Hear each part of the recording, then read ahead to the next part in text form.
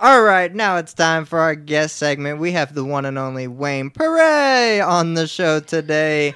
Yes, that is right. You have seen him in Cloak and Dagger, Spider-Man Homecoming, a whole bunch of stuff, guys. I can't wait to get to talk to him. This one's going to be fun. We got the little Louisiana connection with Hell him, yeah. and, and Marvel. I mean, come on, Cloak and Dagger is like hot as shit right Yeah, now, and seriously. he's like the baddie on there, so can't wait to talk to him about that. This is going Hell to be yeah. a fun one. It This is is. going to be a fun one. Hell yeah. All right, here he is. Hello. Hey, is this Wayne? No, this is AT&T. You have a delinquent balance. Damn it, they found me. Can we extend my plan? Oh, man. How you Click. guys doing? No. How are you today, man? I'm well. Oh, How you doing? awesome. Well, he's going to fit right into this group, Yeah, isn't he he? is. Yeah.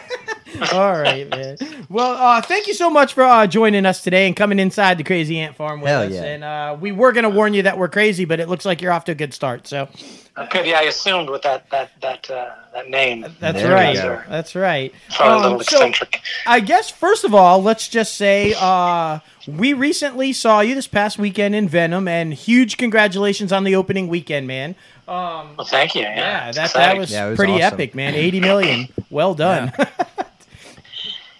Absolutely. Hopefully we'll keep it up for the second weekend. I know it did well internationally as well. So Yeah, that's yeah. good to hear. Absolutely. And And just- I'm on American Horror Story tonight, I think. Oh, snap. Wow. Wow. Boom. Look at Yeah, I that. think Yeah. that one's coming back on. So, Awesome. That's awesome. Yeah. Yeah, by the way, just a little side note here. You're now the second guest we've had on the show who died in Venom. So that's, wow, Yeah, just we had like- Sam Medina on earlier, and, he also bit the dust. yes, I know so Sam. Yeah, old friend of mine. We Yeah. got a trend to go, and, Yeah, if we you've do. died in Venom, come on the show. Come on the You're in the Killed by Venom club. That's Yeah. right. That's right. There you man. go. So, we're really excited to talk about you, though. We got a Louisiana connection. Obviously, we're just about an hour outside of New Orleans or whatever, but I've spent the majority of my life in Louisiana, Southwest Louisiana. Jason's from New Orleans.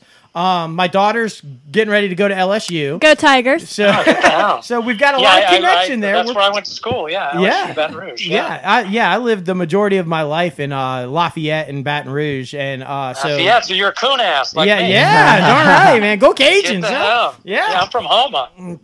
Yeah, exactly. From Homa. Yeah, I've I'm been down there a converted few though. times. I have a bunch of friends What do you down mean in you're Homa. converted? I'm You'll never be I'm from converted. Syracuse, best New friends York. from So. Homa. Oh, get the hell. Okay. All right. You're a Yankee. You're a transplant. Well, I'm Damn an dirty honorary. Yankee That's over right. there. I'm an honorary Kunas because they don't Okay. take me back up in New York anymore. So, but Oh, well, good. Okay. Yeah. There you go. I love New York. Get out of here, man. It's oh great. yeah, no, I Great state. love where I'm from. But I do love the South. I'm definitely consider Louisiana my home. So. Converted Southerner. I am a converted Oh, cool. Southerner, man. So yeah, let's talk about that a little bit though. Born in Homa, so that's pretty awesome. And LSU. So, did you go to LSU specifically for drama, or was acting even on the list of what you knew you always wanted to do, or how did that all come about? How'd you get started? No, absolutely not. Yeah, it was a pure accident. When I got out of high school, when I graduated, I decided I wanted to do something a little more adventurous, and my siblings had gone straight off to college, and I said, you know what? I'm gonna work offshore. I'm gonna be a commercial diver. Oh, So I went to school in Houston and trained to be a commercial diver. The hard hat with the hose going down, the whole thing. Oh, right. That's cool. At the time, they called them rat hat divers, I think, because of one of the helmets they used. But anyway, so I did that for a few years, and which is a tough life, man. That's a tough living, and really brutal on your body. Thankfully, I was just in it for a short time, but I quickly discovered that wasn't my thing. To be out on a boat or a barge for months at a time with a bunch Right. of guys, it just wasn't my bag. So Right. anyway, so I stopped doing that. I went to Nicholls State initially, which is in Thibodaux, Yep. Thibodeau. about 11 or 12 miles from where I was living in Homa. And then the next semester, I went up to LSU, which my two older brothers and my sister were there at the time. And I go up there, it was in January, and I'm in their apartment, my brother's apartment. I moved in with them, and I'm going through the course catalog, and I get to the speech section, and there's right at the top, it's acting 1001. I was like, what? I had no idea. I really didn't. I was completely clueless. I had no idea. I never even was in my wheelhouse. I never thought about acting. Never considered it. Right. And I didn't think about theater in college. I wasn't thinking about any of that stuff. I grew up in a small town, so I'm there. I'm thinking, well, this is freaking cool. Acting? They teach that really in college? So I said, that sounds like something might be fun. So I started studying with a man named John Dennis, who was a legend at LSU, just an amazing teacher, an amazing director, amazing coach. And so thankfully he was there at the time. And so I trained under John. He was my mentor, Mm-hmm. and did a lot of theater there. And when it came time to leave, he said, I think you should head to LA. So I said, all right, I'm heading to LA. And that's what happened. Go. Awesome. Well, yeah. Well, okay. Well, that's. I love hearing stories like that, though, where initially it wasn't even on the thought process or on the radar of what you wanted to do, and yet there it is. You've got the talent. You get out there and have clearly turned it into a successful career. I love hearing stories like that. Just kind of stumble upon it. Yeah. Yeah. I can only hear one of you. I can hear a little low. Someone. There are two or three of you there. Oh right? yeah, there's 5 or 6 of us here. There's multiple. Okay, There's yeah, so I multiple. guess you're We're the only actually one on mic, but I AT&T. can- You've been talking sort of to hear us. I can Customer hear some comments, service. so I can't quite hear what they're saying, so I don't know if I'm Oh yeah, I no won't be able problem. to We'll have respond. them. We'll boost them up a little bit. okay. Um. But yeah, it was a complete accident, and I stumbled into it and just kind of found my way, and thankfully, I've been able to make a career out of it and stay Absolutely. working. Yeah, the you know? definition of a happy accident, huh? Absolutely, yeah. Yeah. Well, and so let's talk about it a little bit. Steven Soderbergh, you eventually were able to work with, who's huge in Louisiana, and we're able to work with Steven. Talk to us a little bit about that. And we were all dying to know because of recently with him shooting Unsane on the iPhone. We've got some questions for you about that also. But talk a little bit about how that relationship. Hell, yeah. I didn't see the film. I know a little bit about it, but yeah, Steven was actually at LSU when I was there.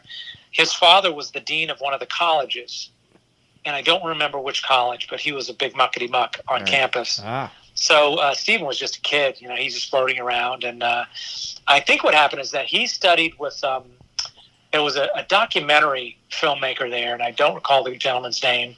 And I think he did a lot of wildlife stuff. Mm-hmm. And he happened to be at LSU at the time. And, this guy apparently was a genius, and Steven kind of was under his wing. And that's my understanding of how it all started with Steven. And gravitating into filmmaking, and this is before Sex, Lies, and Videotape, Right. And we do little short projects with him. I did like one short with him, and my buddy David Jensen, who's close friends with him, he did a few shorts with him, and then Sex, Lies happened, and everything blew up. But he remembered us. There was a group of us: David Jensen, Joe Kress, myself, Eddie Jemison.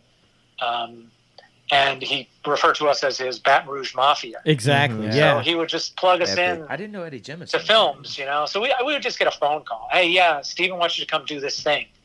So, it was great. It was great. I haven't worked in a couple of years with him, but, he kind of flounders between retiring and then doing all this experimental stuff. And, Exactly. but just a phenomenal filmmaker, and if not my favorite, one of my favorite directors to work with, because he's so hands off in general. I imagine it depends on the actor, but his direction is very, very minimal. He casts well. He knows what he wants. Yeah, And definitely. he casts who he wants, and he trusts the actor to deliver what he needs. And he does direct, and he does shape things, and he'll give you a note every now and again. But I can't even remember. I remember in Traffic, there was one moment where we did our little camera rehearsal, and he said, "Yeah, Wayne, look, there's some stuff on this table, and I don't know, maybe you could pick something up if you want." If you want. And that was it. Yeah. Maybe something over here, and then and So then we're shooting. So an actor's director. Is he a fan of ad-libbing? He kind of gives you guys some free space to take it in a direction that you feel more comfortable, or? Yeah, I would say in general. I mean, a lot of the scripts he's working with are pretty solid. Yeah. So I rarely, added too much. And in general, for the actors who are listening out there, it's something you have to be very careful with. Especially in television, they're really sticklers for dialogue. A lot of the shows. And even on film, you can't assume that you can just go up in there and start making up stuff. Right. I'll make slight alterations occasionally if there's something, the rhythm of the line is just doesn't feel right. I might change a word or flip two words around, or but I'm usually really cautious about that kind of stuff. And every now and again, you get on a set where they throw something. I mean, Venom was a perfect example. We'd come in to shoot something, and Ruben would come up to me and say, yeah, Wayne, I'm going to have you do this thing. You're going to do this part right here. We added this piece. And he would do that shit all the time where he would just throw stuff at me. And which is fine, but it's also depending on how emotionally deep the scene or overwrought it is. It's right. Like, oh, wait a minute. Ooh, really? Okay, I got to pull that stuff up. And so I guess as an actor, it's good to be prepared to do that sort of thing, but know that you're not always going to get the opportunity to do that. But yeah, we would just, he'd be like, yeah, you could say something here. I'm like, well, wait a minute. Yeah, when you're put on the spot, sometimes it's challenging. Like, right. Okay, wait, you're trying to figure, okay, wait, the relationship is this, and this is what's happening. Yeah, it's definitely good to be prepared. But as far as Steven is concerned,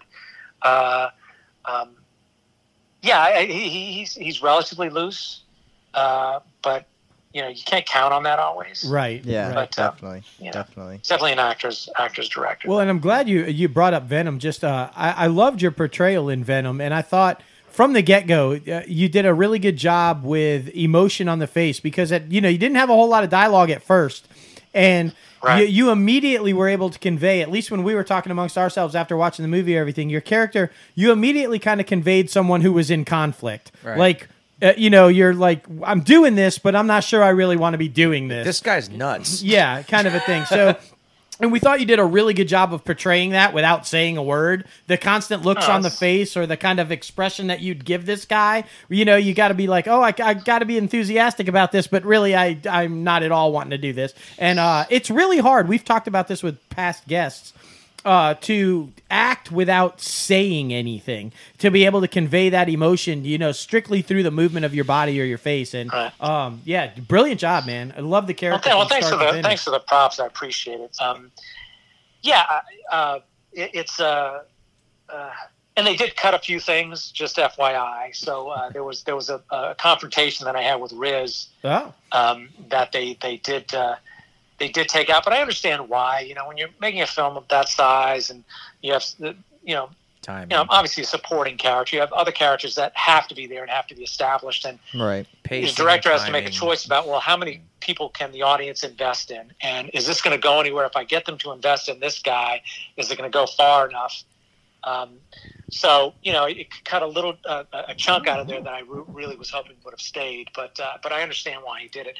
But yeah, as far as that's concerned, listening is one of our most important tools as an actor. So if one is truly listening, and for the first time, every time, and you have a point of view, like what you're talking about, it should take care of itself. Yeah. You shouldn't have to think about what your face is doing or your body's doing, or, if you really listen and allow yourself to live through it the first time, every time, something's gonna happen. Something's gonna take place. And for actors, that's and still to this day for my journey, because we want to play it safe. We think we're hedging our bets when we do. What am I trying to say? If we there are traps that we can fall into as an actor, right? And we could do what I would call some high quality pretending, where we're not really fully in it, but we're like, okay, I'm going to pretend and lie a little bit, basically. And you can get away with that some of the time. And again, if it's high quality pretending, you could probably get away with it more often than not. But I think the real juice in the acting is to forget that shit. Don't play it safe, and take the chance of looking like an idiot and fucking it up. Yeah. And that's where the gold is, you know. So that the longer I do it, the more, you know, more insistent I am with myself about that. To like, no, I'm not going to take the shortcut. I'm not fully feeling it. I'm going to indicate a little something here. I'm like, no, wherever I'm at, it's going to have to be enough. And I'm going to do my work in between the take, and you know, whatever I have to do. If I'm not as invested as I should be, then, you know, I'll have another shot on the next one and see where it is, but not judging it, and just trusting whatever's there is there, and living on the edge a little bit. You know, Yeah. A lot of times it's scary. It feels like it's scary because you're like, you're not in control of it. But that's where the best work is, and that's all I'm interested in. You know, I want to do the best work that I can. Absolutely. Sometimes it makes it to the screen, and sometimes it doesn't. But I don't have control of that more often than not, so it's nothing I could do. Yeah, You I know? love the analogy, though. We have a lot of actors that listen to the show, and a lot of young actors trying to get into the industry. And I love the analogy of the pretending and or the lying. Yeah. I think that's raw and real, and I think that the advice that you just gave throughout that is solid. You know, sometimes it is about taking a chance and making that leap and doing what you think is best, even if you fuck it up. And I think that's a great analogy and a great advice for people that are listening and trying to get in. And listening is key, because the best acting is reacting. Right. Exactly. Yeah. So like I said, that's your most valuable skill as an actor, to truly listen to someone. Yeah. And take the chance. Allow, you know, you want to get to your impulses. You want to get to your instincts. Right. And that's what keeps you moment to moment. That's what keeps you in the pocket, you know, and really living through something. And that's our job. You know, we're supposed to live truthfully under imaginary circumstances. And the only way to do that is to throw away the freaking safety net and to listen and just freaking, you know, really do what you say you're doing for the reason you've given yourself, which this is all Meisner stuff, which is my favorite discipline, my favorite approach. And that's what I would, you know, to your young actors or other actors who are listening and still, you know, coming up through the ranks. I mean, some people say, no training, blah, blah, blah. But look, all the great actors that I know, you know, and I respect, they've had some sort of training. Right. And they may have started, lucked into something and not had any. But then I guarantee, you know, they've gotten with some coach somewhere, some brilliant coach who's helped them, you know, refine their skills. And you want to be with the right teacher because you can learn some bad habits. Right. But I would encourage them to find a good group of dedicated actors with a good teacher. Very true. And train, you know, get in there. And it's also, you're at the gym. It gives you an opportunity to work out and be prepared when you have the opportunity. Absolutely. You know? Absolutely. That's a trend on the show as well throughout several dozen of our guests. It's definitely take classes, train, you know, every opportunity, continue to hone the craft and the skill. Yeah, definitely throughout, wholeheartedly agree. It's definitely a muscle. It has to be exercised. Yeah. Wait, I'm sorry. What was that last part? I said it's definitely a muscle that has to be exercised. And absolutely. I mean, I've trained on and off throughout the years I've been doing this, and, you know, I'm going on, 30 years in the business, you know, in film and television, but, you know, doing theater before then. So, you know, in not too many years, it's going to be 40 years that I've been doing this stuff. Wow. So, you know, it's been a long time, and I still, you know, to this day, I'm probably going to jump in a class, you know, pretty soon, just a scene study class, just to work out, just to get in there and do some stuff. Definitely. But it's been quite a few years since I've been in class. But well, actually, no, I did take something with John Dennis, who I was speaking of earlier. Mm-hmm. He had a little thing, you know, a little summer thing I did with a couple of friends, you know, maybe 6 or 7 years ago, and that was great to get back in with him. But yeah, do the work, man. Do the work, and any opportunity you have to act, you know, on stage and class, get out there and do it, you know? Yeah, absolutely. Definitely. Now, going back a little bit, backtracking, what do you think about shooting movies on an iPhone, since the quality is just so good nowadays on your phone? What do you think, compare that to, like, shooting it on a Red camera or something like that? Well, you know, I think it's wonderful that we have the ability to do it. I think, you know, I wish we would have had this, you know, years ago when I was first starting, because now there's no excuse for anyone who wants to be a filmmaker, actor, whatever, to shoot their own thing. To take charge of their destiny in this business and make their own, create their own stories and do their own work. So I love that you have this tool that virtually everyone has in their pocket that they can make a film with. Yeah. Now, the downside is, you still need good audio. So you're going to have to freaking, you can record stuff on the audio on the phone, but that's kind of hit or miss. And it's still a very small sensor. So, you have issues with, and you can do some stuff in post, but you have issues with depth of field if you want to, focus the audience's attention on something, right, in the foreground and kind of blur the background elements. As you guys know, you're familiar with depth of field. Absolutely. You don't necessarily have that possibility. I know they make attachment lenses, that you can put on. Mm-hmm. I've researched some of those because I also can use my phone to tape an audition if I need to tape an audition. Right, definitely. But yeah, I would say audio is of concern, and the small sensor size means that in low light, you have very small pixels, so they're not catching as much light. So you're going to have some pretty extreme degradation in your image unless you're lighting the thing. So I think it's great that it's there. I personally, if I can afford to shoot with another camera, I would shoot with another camera. I would shoot on a DSLR. I have a Fuji X-T2 that I use, and they have the new X-T3 out. I think that's a great little camera. But, you have the little Panasonics with the GH5. Mm-hmm. Great freaking camera. I think it's a 4/3 sensor on that. So it's not huge. It's not a full frame sensor, but, it's still significantly larger than the sensor that's in your phone. Right. So, for Steven, he can shoot on whatever the hell he wants. Yeah. So for him, it's like, oh, this will be fun. Right. I get to shoot with this thing, and he can do it, and somebody's going to look at it because he's freaking Steven Soderbergh. Right. Yeah. I think I'm going to shoot on a genius. ViewMaster. But if you're Joe Schmuck, it's better. The higher quality that you have, the more avenues you have to distribute it. Absolutely. So if you want to make money from the thing, then, because you still need to light it. You still need some kind of crew. Right. If you want to do it well, you're going to have to spend something on it. Yeah. Right. So for me personally, I would go with, if I can afford it, if that's all I can afford, then that's what I shoot with. But if I can afford something else, then I'd shoot with something with a little more firepower, Agreed. better in low light. More lens options. Absolutely. So I can control the depth of field a little better. And but yeah, he's Steven. And I tell you one thing with Steven, because I worked on what's the name of that film? What the hell was it? Full Frontal was the name of it. There you go. So we did Full Frontal on, I think it was a mini DV rig. Wow. Okay. I have it in front of me, but I think it was mini DV.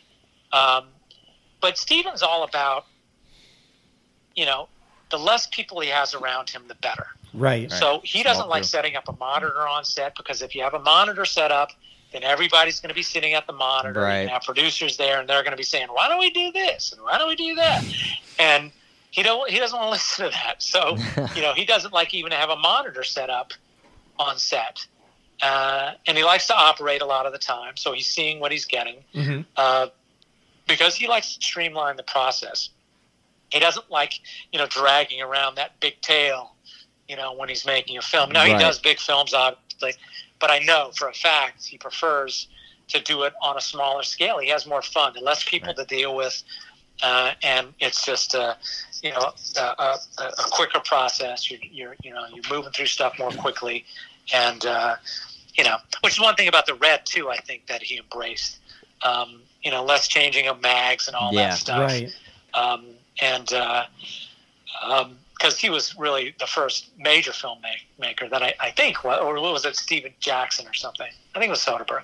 But he was the first one to put any juice behind the Red, which, kept it in business. Which really made the Red camera. Absolutely. Well, we should let our listeners know too that you talk from experience, because to let them kind of know, you're an award-winning filmmaker yourself behind the camera. You've done some shorts and a feature film.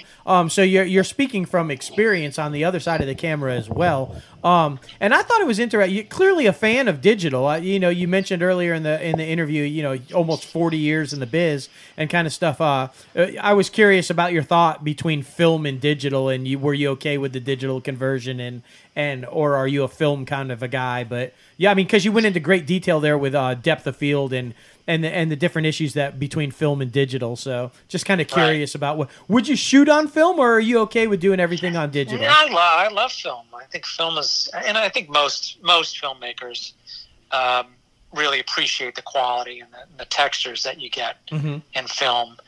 So I have nothing against film at all. I love the medium, and I love the richness, that it gives.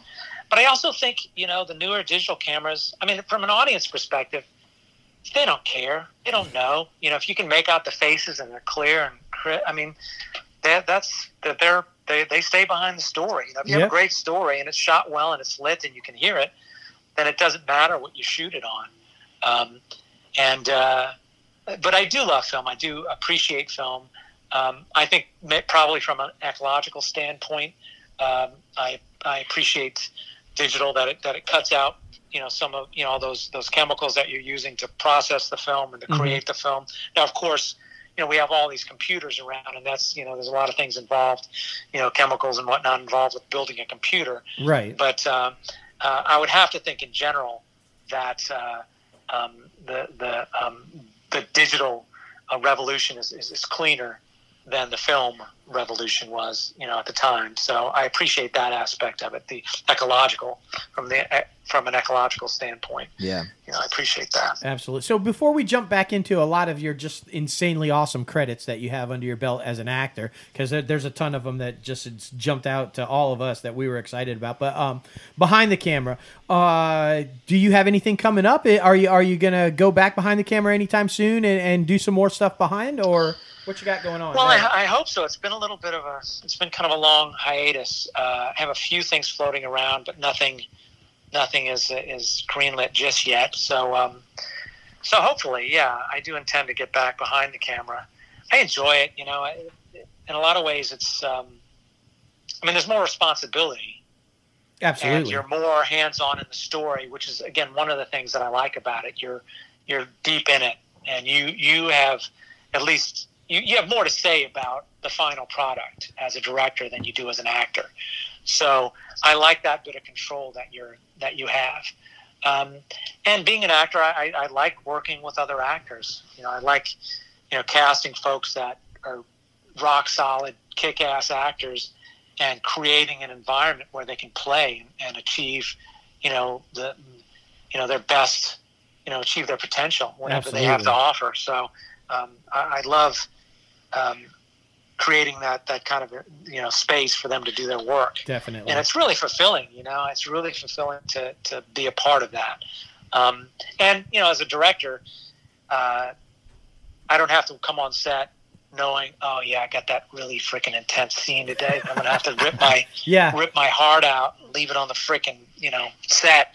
So I don't have that kind of pressure where I have to deliver some heart-wrenching scene or something, right. Which is fine. I could do it, but it's one of the benefits of directing that I don't have to worry about that side at all. I can just focus on what's in front of me and do this thing, whatever it is. Yep.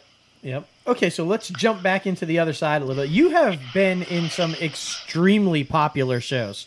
You're talking about, Third Rock from the Sun, Friends, NYPD Blue, Star Trek Voyager, The Flash, Cloak and Dagger, American Horror Story, like you said, Nip Tuck. The resume is insane. And congratulations on that. Equal opportunity comic book thing is you doing both. You did DC. You're doing DC and Marvel. Yeah, that's right. You're going to be. I know. I'm glad I crossed that little line there. It's good to be doing both. I'm very excited to see Watchmen. By the way, I think I think it's going to be pretty badass.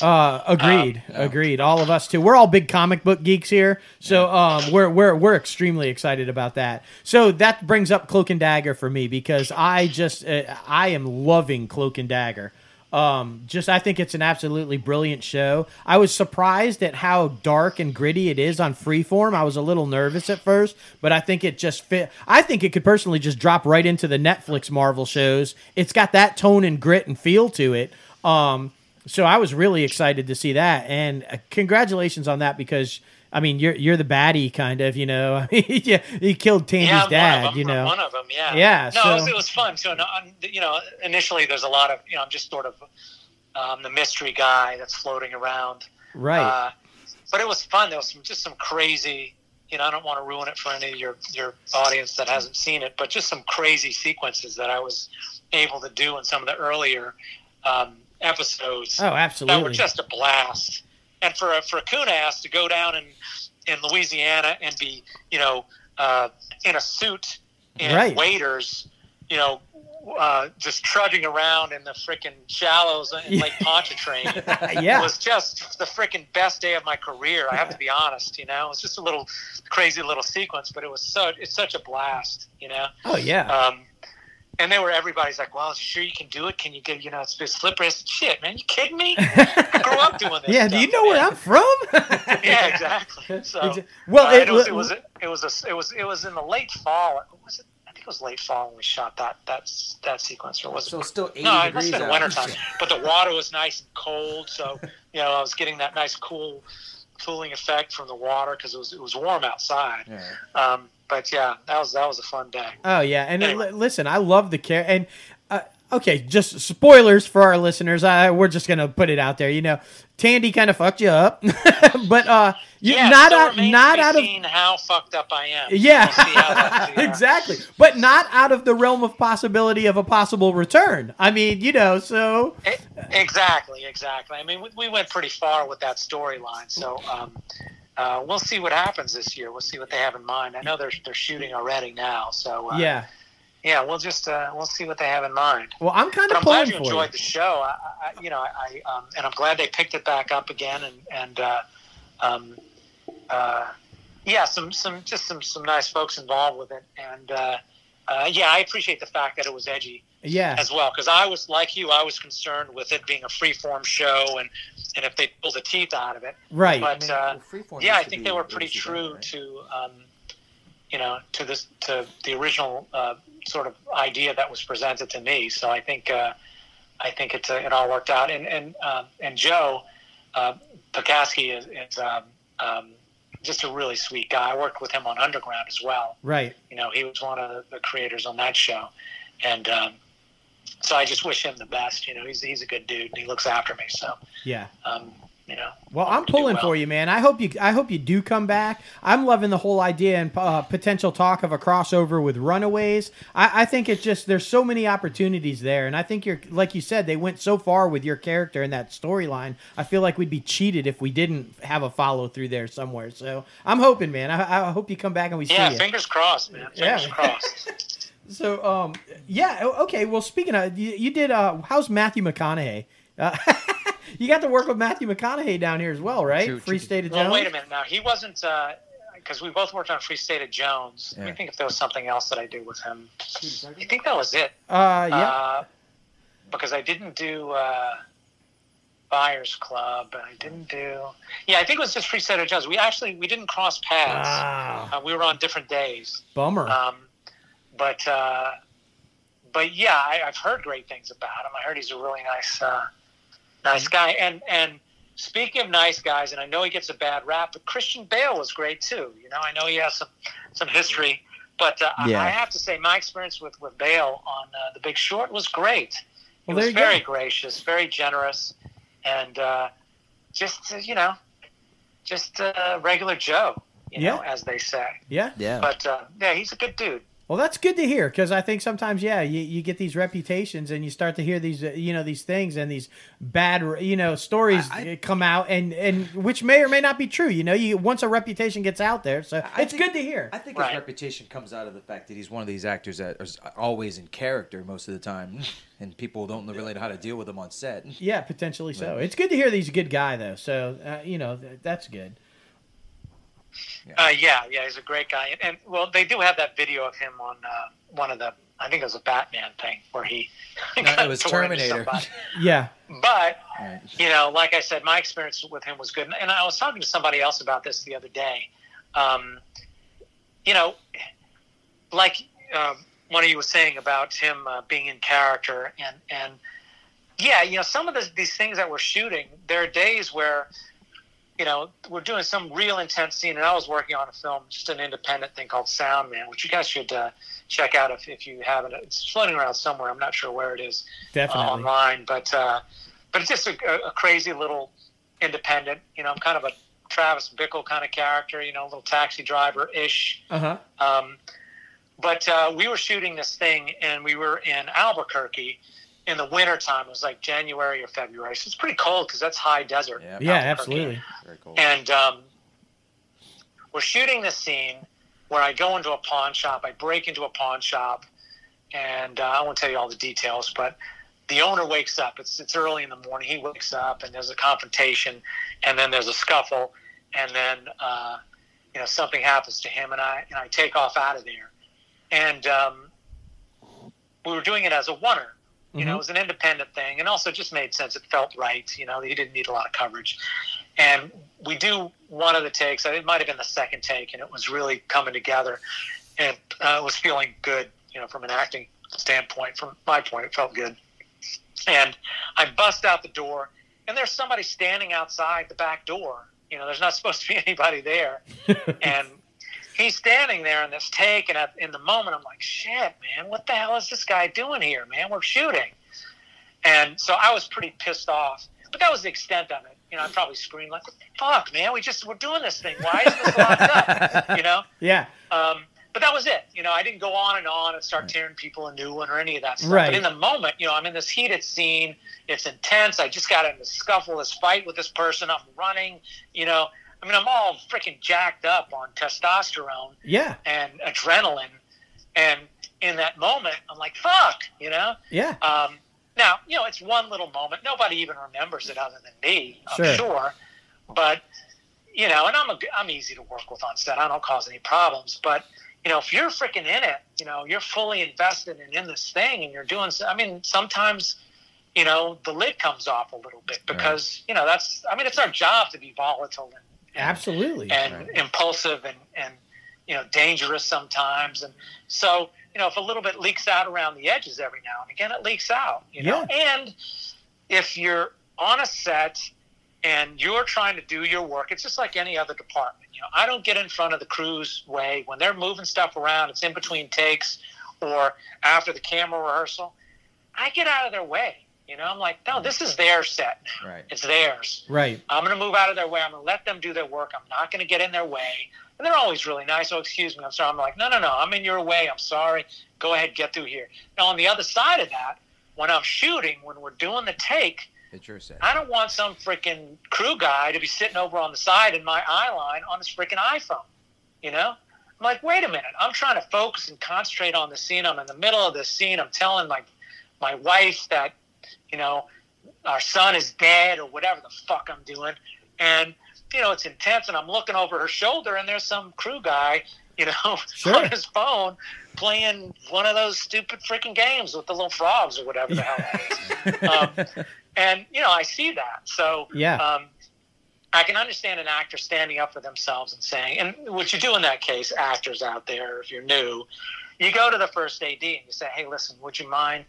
There's some people in my eye line. If you could clear that for me, I'd really appreciate it. You don't go, hey, what the hell are you doing back there, man? Get out of my, you don't do that stuff. You go to the first AD and say, hey, listen, could you do me a favor? Yada, yada. Exactly. Exactly. Look, valid point throughout, and I'm glad you bring it up, and I'm glad you're so honest about it because, yeah, I agree. Things happen, especially like you said. It's been a long day. You're in a heated scene. The emotion is coming through. That it's bound to happen, and it's bound to come through a little bit. I think that was the what happened to Christian Bale on Terminator. Yeah. I mean, it's so valid point. I love that how honest you were right there, and and because so many people I think aren't, and we've been really lucky with who we've talked to the honesty about what it is and isn't on a set, and some things that can go on and not go on a set. So I love hearing stories like that, and yeah, thank you for that. Thanks for being honest about that. Of course, and what was I going to say? In the end, the only thing anybody's going to see is what's on the film. Exactly. Exactly. The scene. So there's all this other stuff going around, which is equally important. The hair and the makeup and the crew and all, that's all very important, and they need to be able to do their job. But we also have to remember, in the end, the only thing left of this experience is what ends up on film. So we have to, we all have to respect that space. Absolutely. And allow the actors to do their work and the director to do their work to hopefully, bring this thing to another level and to get it seen, so we can all keep doing it. Absolutely. So, okay, let me ask you. I'm just going to ask. You mind if we get a little controversial a little bit, or talk a little bit about the Me Too movement and what's kind of going down with all of the stuff in the industry? Because I want to talk Billionaire Boys Club, because I think I think that what you just said, it plays into that a little bit. But I saw the film. I thought it was outstanding. I was really a fan. I was really looking forward to seeing. Yeah, I was a fan of the television film. Oh, the original one. Yeah, and I was really looking forward to this one, and I was able to see it. But unfortunately, a lot of people were not able to see it and might not be able to see it because of what happened with the situation with Kevin Spacey and stuff. And for me, I was like gutted by that, because there's a lot of really solid performances in that film. And it's actually, in my opinion, a really great film. And it's a disservice to the people that were involved in the making of that film, that unfortunately for them, because of somebody else, their work's not going to be able to be seen. So what are your thoughts on that? Yeah, no, I mean, you're really, it's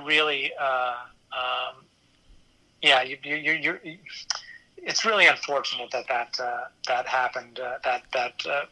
Spacey kind of drug the whole thing down. Now, look, everything that's coming out is pretty.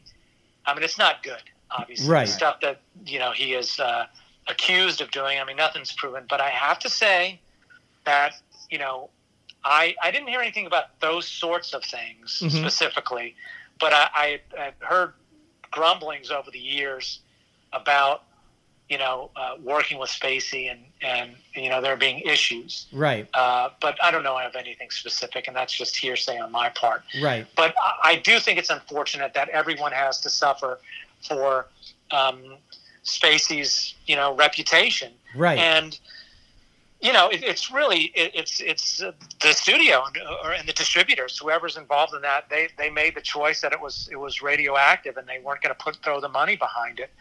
And so I mean, from their point of view, I mean, if you're looking at it from that perspective, they have to decide if they're going to dump millions of dollars into publicity for this thing. Agreed. They could spend $10 or $20 million to launch it, depending on what kind of opening they're thinking for it. And they have to decide, okay, are we going to take that risk? And I guess somebody just said, no, I don't want to take this risk. We'll do it in a few theaters, and we'll get it out on DVD and streaming, and we'll just hope we can get our money back when we sell it to Netflix or wherever else we're going to sell it to. Right. We're not going to spend that back end stuff. Now, I didn't see it actually, so I don't know, but I'm glad you enjoyed it. So I think it's pretty solid. I did. I will say I thought it was extremely solid. I thought all the performances were just stellar. It moved well. It was edited well. It was extremely. I loved the little shout out to the TV movie with Judd Nelson as the dad, who had played the original character in the TV movie. Yeah, just a really well done film, and I'm hoping people do find it in another avenue and are able to see it. And I hope you do. I hope you take a look at it and kind of see, because it was good, and you should be proud to have been involved in it. I think all the people who worked on that film should be proud to have been involved in it. It was a good film, and I hope that people see it. I hope that people see it. Well, I hope so too, because it's a pity that everyone else has to suffer for someone else's actions. Exactly. So hopefully, hopefully it'll have legs. Once it becomes available streaming and video and whatnot, or a DVD and whatnot. Yep.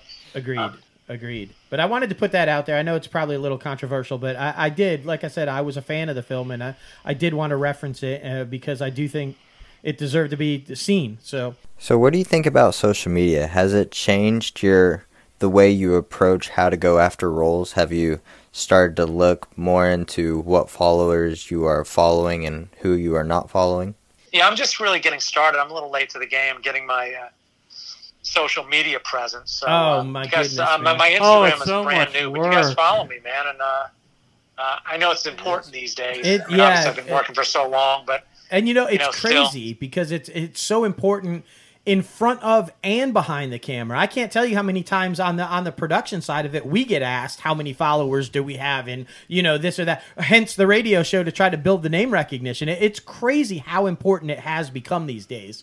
So, and yeah, absolutely. We follow you, and at the end of the show, we're going to tell everybody where to follow you. Make sure that everybody follows you. So, what you got coming up? I mean, where are some things people can see coming up? We know we got American Horror Story tonight.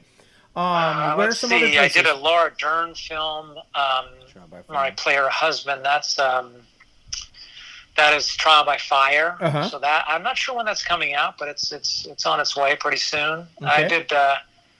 I did a few things in Louisiana. That Stand-In, Semper Fi, Fonzo. That's another Tom Hardy thing, which should be interesting. Yeah, absolutely. Obviously, Watchmen, I think, is coming out next year. Yep. And of course, Venom. We want to send everybody to go see Venom. Yeah, Venom. Get out to the theaters, man. Keep that thing rolling. Absolutely. And yeah, that's things. I did this little Gabriel Byrne thing, 000. I think it's a Netflix thing, but I'm not sure. It was a foreign production company, like some Italians produced it. So I'm not sure what they had in mind for for distribution on that deal. But it's a series. Yep. Which should start in 2019 as well. Awesome. And of course, Cloak and Dagger, it's streaming, so everybody go watch Cloak and Dagger if you haven't watched it yet. Yeah, check out Cloak and Dagger and support them in their new season, whatever I guess that'll probably be next year because they just started shooting. Yep. Highly recommend people go back and watch that. Like I said, you were brilliant in that, and the show is great. So thanks. Definitely check them out. I appreciate it. Yep, no problem, man. So listen, man, we know you're a busy guy, and you clearly are getting dinged there left and right with emails and stuff. So we're gonna let you go, but thank you so much for coming and talking to us today. And open invite, man. Anytime you got anything going on, or you just want to come back and shoot the shit with us and just Wayne, talk. I just want to say thank you for choosing AT&T. That's right. That's right. Yeah, listen, thanks for having me. I appreciate it, and I'm sure I'll bump into you guys down in Louisiana next time. I mean, I still come in my I have a lot of family in Baton Rouge, so I still come in a fair amount. And so I appreciate you guys having me on, and I'll definitely keep you in the loop with things coming up. Oh, Walk Away Joe was another one I just finished, which is David Strathairn and why am I blanking on his name? The guy from Walking Dead with the baseball bat. Negan, Jeffrey Dean Morgan. Jeffrey Dean Morgan. Yeah, I just shot with him last week. Really nice guy, too. I had a lot of fun with him. Oh, my gosh. I'm jealous, man. That guy's awesome, right? Yeah, he was cool. He was a good dude. Well, listen, man, seriously, keep us in the loop. Let us know when you're back this way. We'd love to come hang out and maybe even do a show with you live, man. That'd be awesome. Oh, that would be great. Yeah, let's do that. All right. Sounds like a plan. Cool, man. Well, take care of yourselves. All right. You too, man. Like I said, we'll holler at you. Great, man. All right. Bye.